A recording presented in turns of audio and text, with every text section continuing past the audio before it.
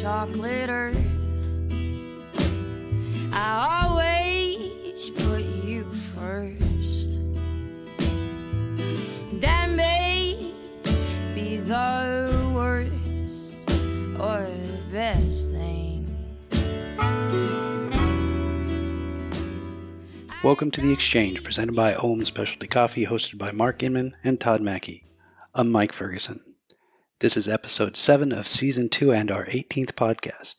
In this second part of a 2-part episode, Mark and Todd continue their conversation on customer training. As part 1 came to a close, Mark had just finished talking about the times he's tried to talk restaurant customers out of offering espresso. And now, here they are, Mark and Todd. Yeah, no, I couldn't agree more. I mean, I feel like to train on a steep and release method like French press, or to do a particular drip method like Chemex or something like that. Yeah, you're essentially teaching it once. It's easy to communicate within the team, when you're not there, and then you're communicating updates to recipes when coffees change, yes. Right? And you're also talking about all of these things that are, in that context, ultimately aesthetically pleasing because they may happen tableside, or, you may leave a timer and the French press on the table, and it's really, kind of cute and amazing, and you plunge the French press and you get to pour it for your guest and then for yourself. And, I mean, there's just so many things around that, but through the lens of training, you're absolutely right. I mean, you're simplifying in such a massive way. And you're making it ultimately sustainable. I just couldn't agree more. Yeah. And, you're recognizing your audience in saying, yeah, there's a ton of turnover, even in the very best of restaurants. Yes. I mean, there's a lot of staff. And then on top of that, there's a lot of transient staff, that are going to have to pick this up. And can you sustain for a 10-pound a week, restaurant client, even though the optics are amazing that you're in that restaurant? The economics do not support being out there every 2 weeks to support their staff, pulling, face-melting shots of espresso. So I do think, people like yourself who got the ball rolling in that direction, the market has listened by now. Yeah. Though you probably didn't enjoy it too much at the time. Oh, I hated unfortunately. it. And I had to have outright arguments with my customers. And one particular example, this was a very top-end wine country restaurant, and they called me in to do the coffee service, and they had the espresso machine where the bartender at the bar, and the restaurant was serving espresso via the bar. And I said, that's a terrible idea. Get rid of that thing. It's an albatross around your neck, and you're gonna regret it. And the guy said, you have no idea what you're talking about. And I said, okay, Let me give you this. Give me 4 days, and I'm gonna come back and prove to you that I'm right and you're wrong. And there's gonna be no doubt about it in your mind. And then we can talk about the program that I'm actually suggesting. And so Friday night, I went into this restaurant with a friend of mine. Walked up to the bar, went to the bartender, and he said, "What can I get for you?" And I said, "I want 12 mochas." And he looked at me like, "You're out of your mind, right?" And I'm like, "No, I need 12 mochas. I got my friends over there." And he's like, I don't have time for that right now. Because why? He's going to sell mochas at $5 a glass when he could bang out, 10 martinis at half the time and make a lot more money. The bartender is dictating what that business is going to sell and not sell. And then I had recorded this conversation. And the bartender got fired. No, I'm just kidding. He didn't get fired. But I brought it back to the owner. I said, see, even your staff won't embrace this program. There's nothing you can do to force feed this. It's not necessary. Unless you take that espresso machine and put it in the kitchen and have a dedicated, it's usually the busboy or somebody, that's trained to do this. There's examples like the Slanted Door restaurant in San Francisco that hired a head barista at $60,000 a year base just to manage their espresso program. That's a very unusual story in the scheme of things and how a restaurant operates. But outside of that, if you're not going to dedicate yourself to doing espresso, get out of it. It's not necessary. And if you have it away from you, your life gets so much easier as a restaurateur. Now, you're not going to get away with this in a bakery or a cafe. You have to have that, espresso as a part of your offering, or you're going to be in trouble. I think, with Need Donuts, you guys don't do espresso, correct? Yeah, it's filter coffee Yeah, only. which works with that. I think no, General Purpose Donuts in Seattle had espresso. I've seen this elsewhere where they have not done that. Obviously, some of the bigger chains don't offer that. But I think you can get away with it in the donut world, because a donut and a cup of brewed coffee is probably the match made in heaven. It's the best combo of flavors you can get out there.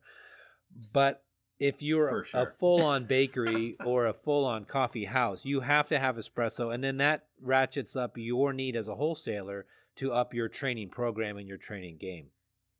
Yeah, but I mean, this brings us down an interesting path, which is taking the restaurant world as it relates to filter coffee and or versus espresso, Right. and you have to look at cafes, and roasters need to evaluate their wholesale customers, or at least instruct them. And I mean, this is sort of a fork in the discussion, so I'll tease out one point, and then we could migrate to the other. But first and foremost, the idea that a great cafe serves coffee by a myriad of brewing methods.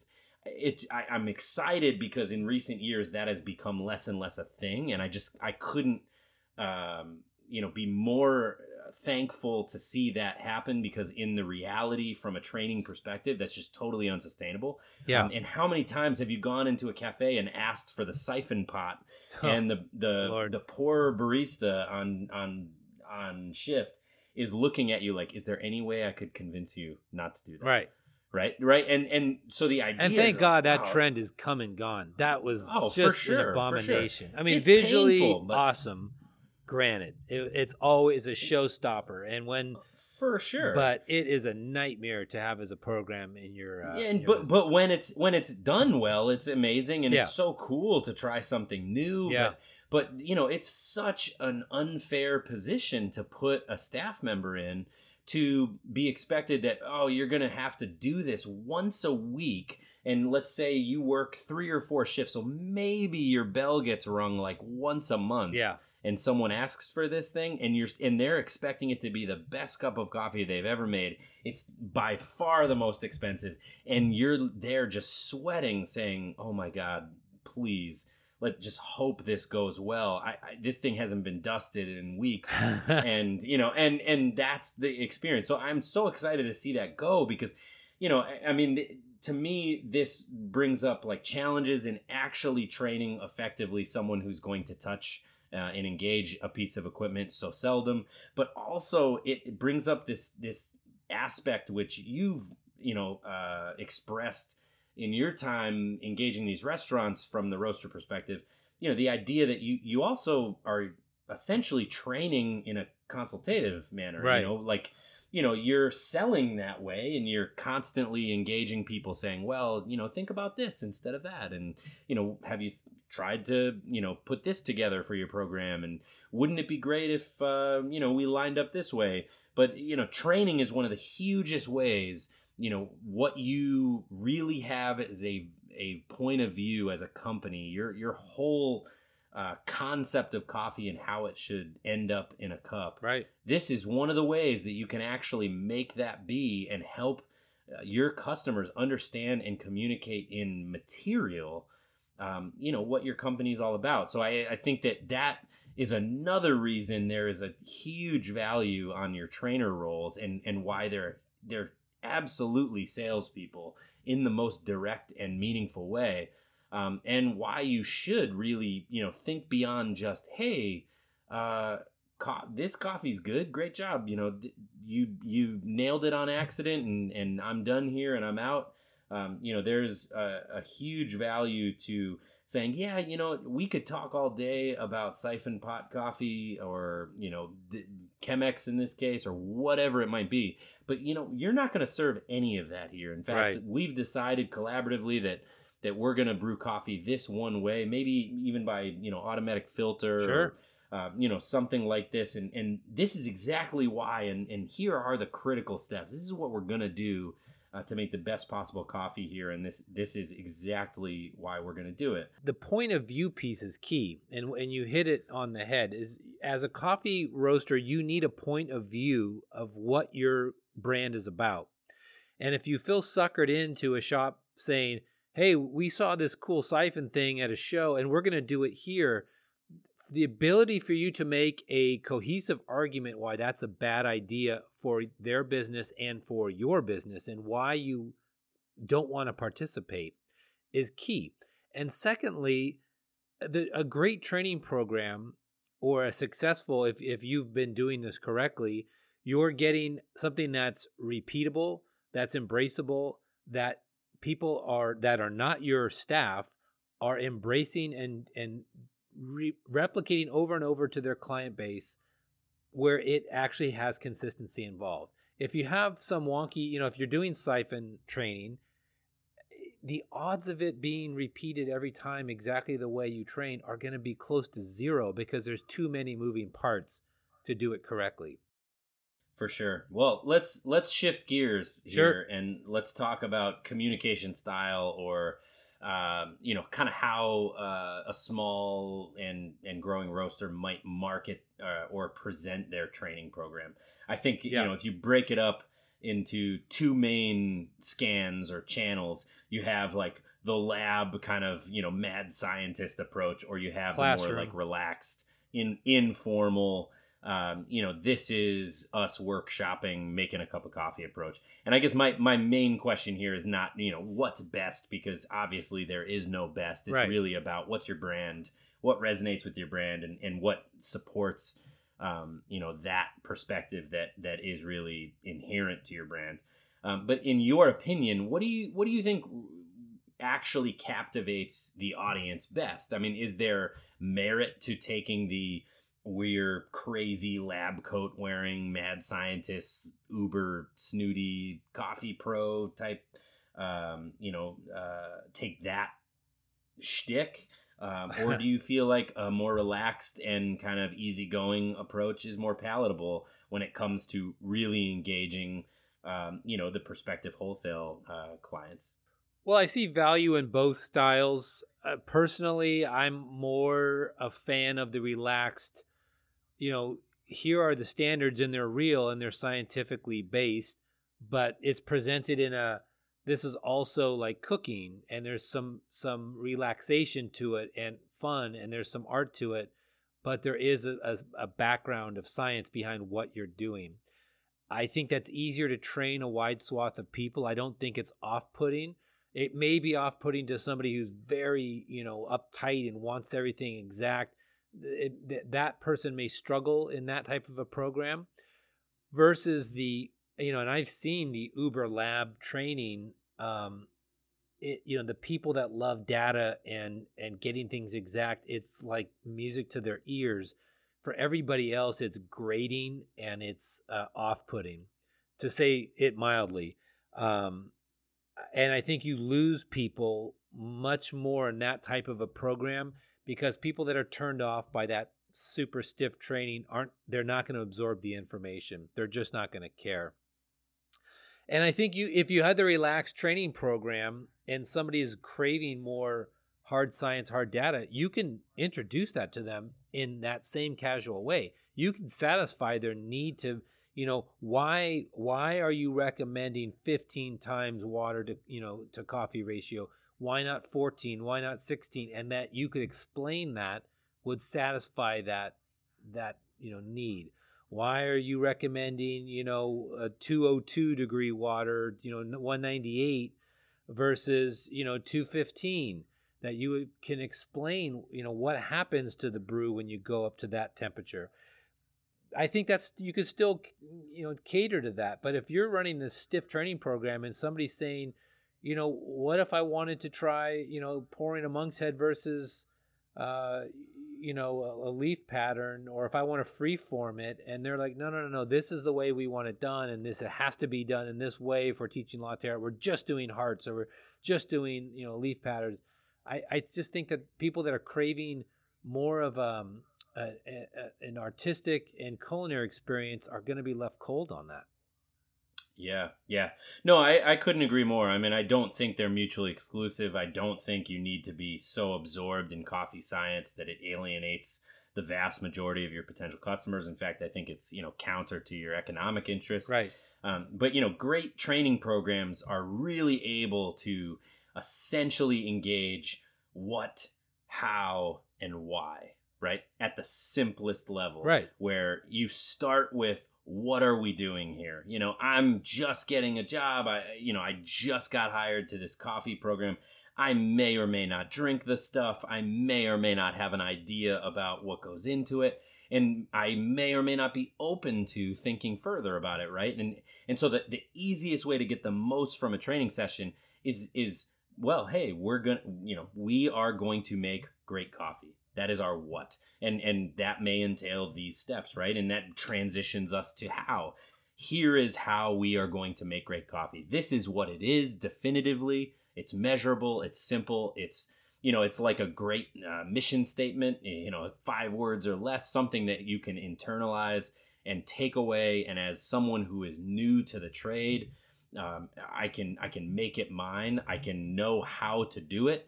And then if and when someone really wants to take a next step, you can load things with why, right? Sure. And your team should be absolutely prepared. This is like the great footnote in like just a meaty paragraph in fantastic writing, Right. where you're like, this is nonfiction informative writing, and you're just like, oh my gosh, that sentence is so loaded. You follow it down, you see where it's coming from, and it's just this absolute nerd out on whatever it is you're digging into. But it's not the type of thing that you just dump on someone where they are all of a sudden having to drink water from a fire hose, on some rant about extraction percentages in this thing. And, I've made the mistake of doing that so many times for my own self-indulgence, and realize that there's just little to no return there. And often, you're essentially turning off someone that could otherwise fall in love with what they might be doing, even if it's a fleeting thing, even if it's a seasonal thing for them. Sure. But yeah, beyond that, I think there's plenty of room, doing focusing on the what, how, and why, specialty coffee from your company's approach, whether you have a really rigid classroom style or a workshoppy, super active, kind of fun and kinetic approach, or you have the kind of hey, welcome to the physics lab Right. type of approach. You can really stylize it in any way, Sure. as long as those are your priorities. Yeah, it can be about your personal flavor at that point. For sure. Right. I guess so. Transitioning to our last sort of major consideration, the question begs to be asked. We've talked about standardization. You've certainly brought up that back when you were developing your training program, and I can certainly attest. I've long been involved in SCA, SCAA prior, standard development and training, and have certainly carried those back to the respective companies that I've been working for and training at the time. And I couldn't appreciate more or champion more the idea of industry-wide standards. Right. But I think we'd be remiss not to bring up the question, well, is it in the best interest of any given roaster in their training programs to calibrate with these industry-wide standards? Why do it? Why don't do it? And if you're going to not do it, what should you consider for where to find yourself and where to find the things that you're going to then go out into the marketplace and say, we'll do it this way. Yeah, it's a tough one because I'm a firm believer in the standards that were created by the SCA/SCAA or SCAE for our European listeners. They were built with thinking behind them, and they had been tested throughout the years. And there's the good thing about them is it's not it's this only. There's a scale, Gold Cup, for example. There's a range of where this fits in there. And I think there within those limits are where you could find your individual expression of your product. But I have seen roasters. I was a judge in a competition that was clearly stated it was going to use the SCAA cupping form, uh, and it was going to it was a brewing. It was going to use the Roasters Guild brewing standards, and I had a roaster say, "Well, we don't use any of that stuff. We've created our own standards, which are far superior, and we want our coffees judged on these parameters. And we're not going to, we don't care about, that group that their standards are garbage." And it takes a lot of arrogance to say that and then come in and not deliver on anything unique, new, or better. I think if you're going to go it alone, you better have it well thought out why you're doing that. And you better be able to approve beyond a shadow of a doubt that your method actually produces a better cup of coffee for your roasted coffee. And you may have that. I've yet to see it. I've yet to see somebody create a standard that's better than. I've seen deviations from the existing standards that do work, but not just I'm going it alone, I'm a maverick here, and this is what I believe. I've yet to see that play out. Sure, sure. Yeah, no, if anything, I mean, I think the backup for bucking the industry-wide standards is just that you found a tighter target within it, right? Yeah, that's It's saying, fine. But well, for this particular coffee, we're going to work within this. I've never found, I mean, to me, the greatest opportunity you're offering a trainee in this context when you do embrace the standards is for them to find themselves in this wider picture, right? yeah, And to find place. And that sounds real meta and sort of like feely, but and it is. But I think also you stand to substantiate your point of view in a way that I don't think you can do to someone when they're looking at you like, okay, cool, hey, you're here to tell me what to do. And I may be new to this entire thing, I may not, but either way, when there's hey, here's the broader picture, this is how coffee is brewed in general, this is right. useful no matter where you take it, and this is a fail-safe to fall back on in any case or question. There's tremendous value there. I think what works when companies are essentially taking a position otherwise is they're they might have already been well versed in these standards and decided, well, for our washed Kenya AA XYZ coffee, we brew it this way and we do this particular variance because we believe this actually sharpens the acidity and refines the focus of the cup, and this is exactly what we want you to do in this context. And I think that is perfectly fine to do. But I think like even using art as a comparison, Jackson Pollock learned how to draw figure drawing and different disciplines to become an accomplished artist before he went into his own style. So you need that base. You need to have the fundamentals down to understand why you're going to deviate. And then you're able to communicate that deviation, improve that deviation. And I'm all for that. I mean, I think that in some cases in espresso, the the argument of temperature stability, has still kind of bandied about in the brewing circles. Kevin Knox, for years, Kevin Knox of Starbucks and Allegro Coffee, fantastic coffee mentor of mine, was adamant that cone brewing was far inferior to brewing on a flat bed. And Nick Cho actually, picked up on that and believed in that when he was, working with Kalita cones, and then he created his own December dripper with this flatbed idea. And then later, I read some scientific paper that no, cone brewing actually can be superior. And so, in that, the standards are being tested and challenged all the time. Kevin's reasoning for his belief back in the day made sense, but over time and being tested, there was some flaws in that theory. Now he's probably going to write and want to kill me after saying this, and that's perfectly fine. I've I'll accept the challenge, but I believe that it has been proven that just flatbed brewing is not necessarily or superior to brewing with a more conical shape. And same with espresso, temperature stability. People have argued whether that's important, or temperature surfing, where you can temperature surf with certain group heads. And then you look at the changes in pressure that has recently developed, where people are changing the amount of pressure happening during the brewing process. To me, I always compared that to a lever machine. The spring is actually changing the pressure as it's activated. Isn't that the same thing?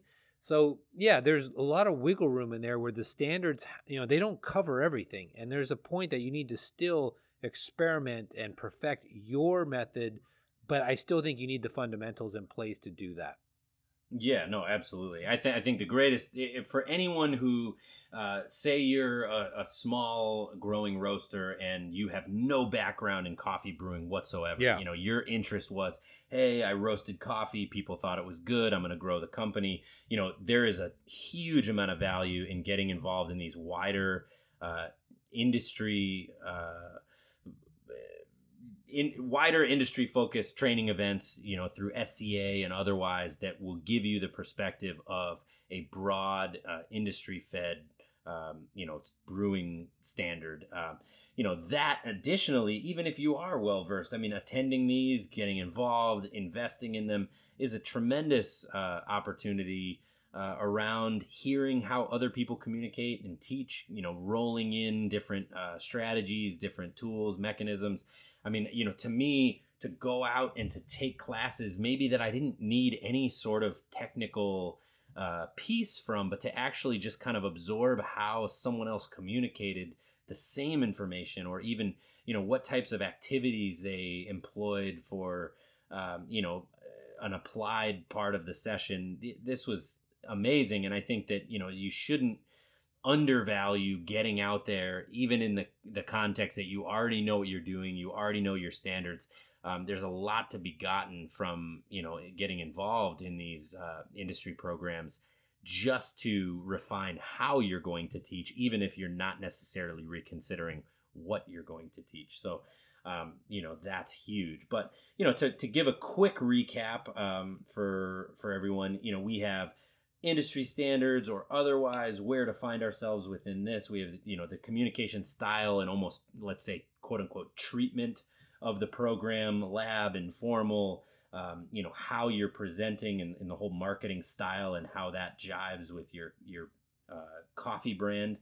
We have the value of your trainer, team structure, and how you look at that within your actual roasting company, and of course distribution, whether by training center, whether in the field with your customer, monetizing, selling direct to consumer. We've covered a lot of ground. Yeah. What do you think? Any loose ends we need to tie as we sort of come into the end of the coffee roaster and customer training here, Mark? I think the main loose end is that you have to take training seriously as a company. You cannot get by with A, not doing it, and B, doing it half-heartedly.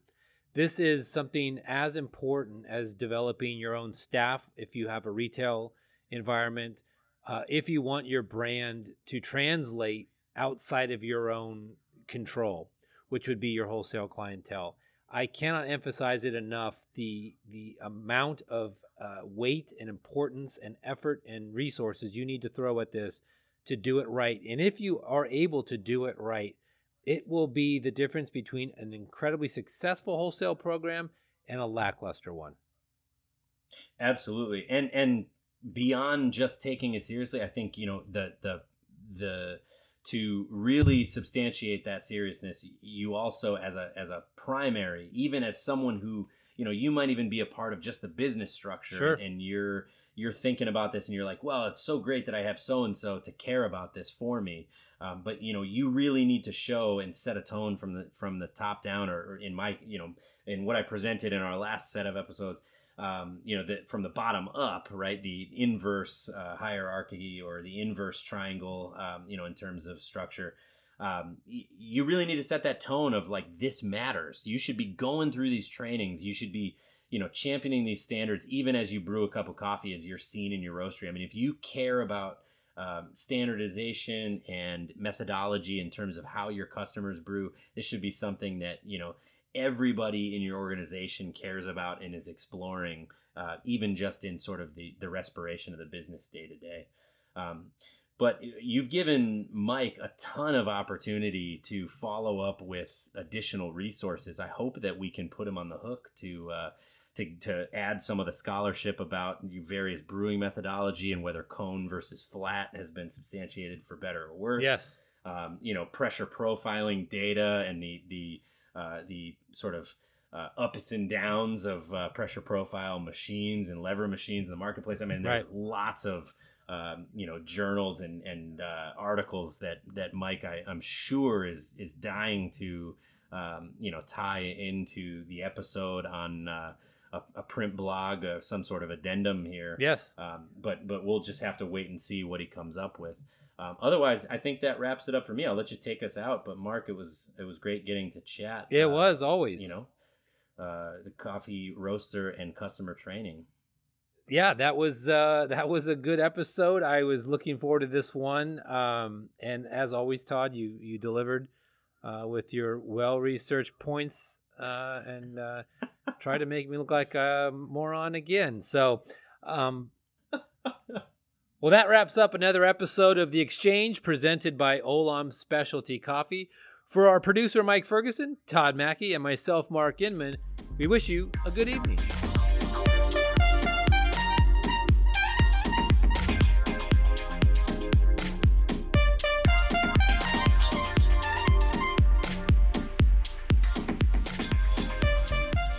You've been listening to The Exchange, presented by Olam Specialty Coffee, hosted by Mark Inman and Todd Mackey, directed by Mike Ferguson. Our opening theme was Coffee Chocolate Earth by Handmade Moments. Our closing theme, Funky Coffee by Paco. All music is used under Creative Commons. Remember, you can email us at theexchange@olamnet.com. We'll see you in 2 weeks for our next episode, and now, your postscript. This poor bastard, what he has to go through in a day to get through. And if you had to train a customer on that, forget it. It's impossible.